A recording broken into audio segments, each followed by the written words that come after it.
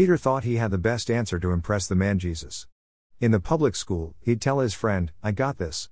In a Catholic school years ago, he'd wave his hand saying, "Sister, sister. It's 7.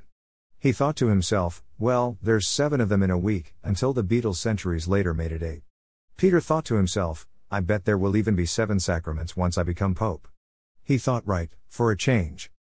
Jesus retorts, "Silly man, it's not your magical number 7, it's the bigger 70 times against your measly 7.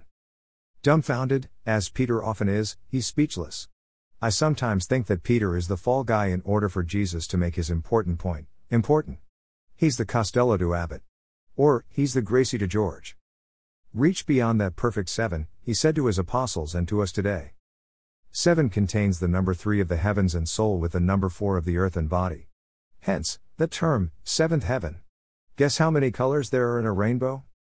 Here's a spiritual sentence that needs to be said twice. It's the imperfect perfection of perfection. That's our daunting Christian task.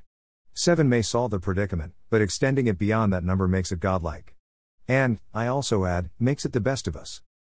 Oh I can't be like God, so I'll settle for the 7 part, says us to ourselves every single day. When added, the opposite sides of a dice always equal the number 7. I have no idea what that means, but aren't you glad you came to church today? 70 times 7, says the Son of God. Troublesome? I hope so. Jesus tempts us to do better than the mere good we sometimes do. Temptation. We usually think that it's the devil's method. Jesus tempts us each day to do better. We think goodness, but how often turn away from it? Ignore it. Kindness can then tempt us in any situation. But, we tried it how countless times, and how many times it just didn't work. The key to Jesus' thinking is more than that we tried. Nah, we say to ourselves, I tried this 7 perfection shtick and it fell flat.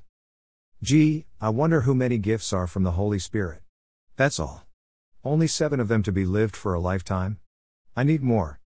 King Solomon's temple took 7 years to build. Every 7 years is considered a holy year in the Hebrew Torah. Israelites during the Battle of Jericho were told that marching around the walls of the city those many times would ensure their victory. In Jewish tradition, the deceased are mourned for 7 days. In the Christian tradition there are 7 deadly awful sins, and the plaques number the same number.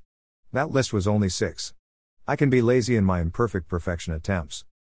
What does Jesus Christ startlingly say to his followers and to us today? When does the better become good, and then when does the good become the best of your life?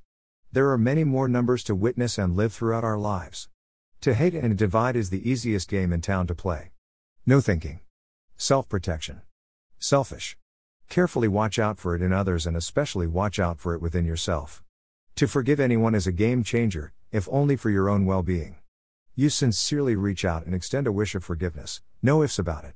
None of that "if I hurt you in any way," or "if I offended you whatsoever." That's called showing yourself as a blatant fake. That's the weak 7, but it seems to work, sometimes. As Christian men and women, Jesus asks us to go beyond that perfect number and to multiply our numbers again and again to those we have harmed and to what we have harmed in ourselves. What number of years causes an itch in a marriage? Snow White has how many little, friendly friends? Jesus powerfully tells us to. It's the new math we hated teaching our kids, but it's the religious new math that leads us toward perfection. Watch and see what happens.